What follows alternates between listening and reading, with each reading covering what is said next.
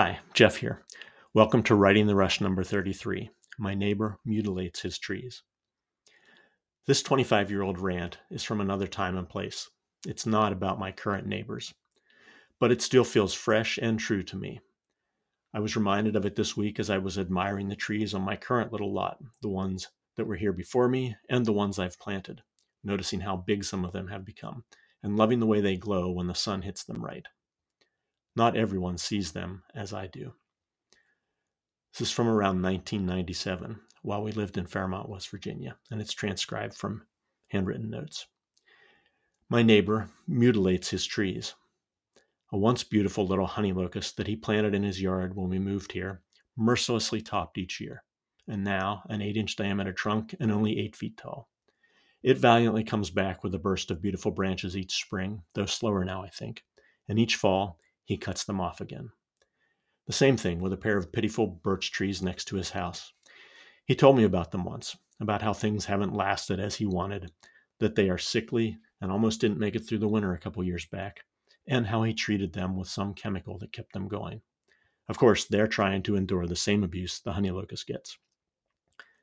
And there was the sassafras tree that was somehow unscathed for the first couple years we lived here. I had the naive thought that it might escape butchery, because it's out at the corner of his lot, next to mine, behind a little tool shed where he can't really see the offending free-growing branches. It was becoming an admirable little tree. But I was wrong, of course. Last year, off goes the top. Seek first to understand. But it's beyond me to understand this man or his kind. He is by no means unique. This is how he wants things. He sees no ugliness in what he does. He didn't shudder at the thought of trimming the row of beautiful rhododendrons against the side of his house, just as they were beginning to truly flourish, and hide some of the white vinyl siding. Instead, he happily chopped and chopped until he had a neat little hedge. I wanted to cry. He proudly pointed to his work and said, "They was getting a little high." It's ignorance, it's ugliness, this dominance of nature mentality, the manicured lawn ideal, where a tree or a bush is nothing more than an ornament on a chemically maintained monoculture yard. A bit more work than a plastic ornament, but a bit prettier and with no more value to the owner. I do penance and mitigation for my neighbor's sins. There was one tree on our quarter-acre lot when we came here. I planted, and now I have some nice-sized healthy trees across from his mutilated ones. But I can still see them over there, like the sociopathic neighbor boy Sid and his mutant toys in Toy Story. I'm a libertarian, basically, but I can't look over there without thinking that no one should be allowed to do such deeds.